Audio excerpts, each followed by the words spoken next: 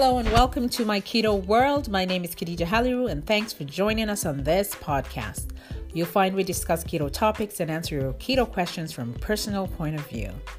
So today my topic I'd like to discuss is keto meetups. Now I'll tell you my story. My personal story is I started keto and the first week I lost 6 pounds. Very exciting. You're looking at the situation where you're trying to understand the diet. You're trying to do it very strict for the first week.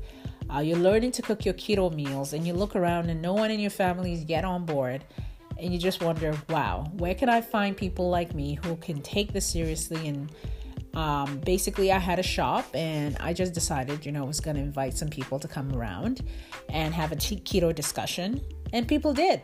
So when people showed up, we had this keto discussion. We had a talk on keto, kind of Q&A on keto. And it just hit me. I'm like, oh my God, we can have potlucks with these people. And if anybody is new and they have to go back home and learn how to cook it anyways, why not do it as a community instead of be all by yourself? So I simply said, you know what, ladies, let's start this keto community. I set up a page where we could actually share keto meals when we're not meeting up. But then once in a while, we would schedule a date and meet up. And the first was very successful because all we did was let's have a keto potluck. And whatever you bring, you'll just explain what you have in it. And we had a poll. What do you want to bring? What should be in it? What shouldn't be in it to make sure that everybody can taste your food? And we had a successful outing. So I just wanted to talk about the importance of having a support system when you start this diet. It could be just you, it could be just a friend that you can get together with, but I want to say to successfully keep steady, to definitely have the commitment and be supported and excited at the same time, it's important for you to know you're never ever alone if you reach out to someone else.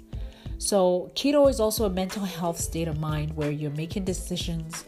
And when you start keto, it's almost like, you're set in your way in certain bad habits and you're really drastically trying to turn things around. So you do need that help from the community support, from encouragement of others. And what better way to get it when you can come together with a friend or two who are considering starting a new lifestyle and then hold each other accountable or support each other through it.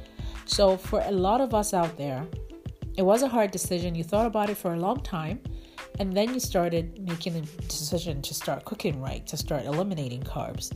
And you've had all these questions you've had to answer from people who do keto, telling you different things. You get home, or you go online and you try to research all sorts of things. And you just sit back sometimes and you're overwhelmed and you decide, maybe I'll start it next week. Maybe I'll start it next month. So if you're like me or you're like a lot of us out there, by the time you do start keto, you've come a long way through recognizing your need for this, for your health to get back and for your state of mind to get better. And one of the first things you'll notice on keto, when you're on the keto diet, you find that your nourishment for your brain increases because of the fats that you take in more, the healthy omega-3s that come in through your diet, and all of a sudden you feel better. It helps with all sorts of things from your depression to just your mental memory, your focus. And because it's helping with that, you'll find that this mental state of mind is getting better. So keto for both mental health, keto for helping to support your lifestyle, and then keto as a way to make new friends and as a way to reach out there, all in all, combine to help us build communities. And so if you really find that you're alone in this journey, reach out to someone. It could be somewhere online, it could be in person, but I want to say I recommend you look in your town, in your city. Find that place where you can possibly go, or you start to invite people to meet up so that you can have one or two people that support you through your journey.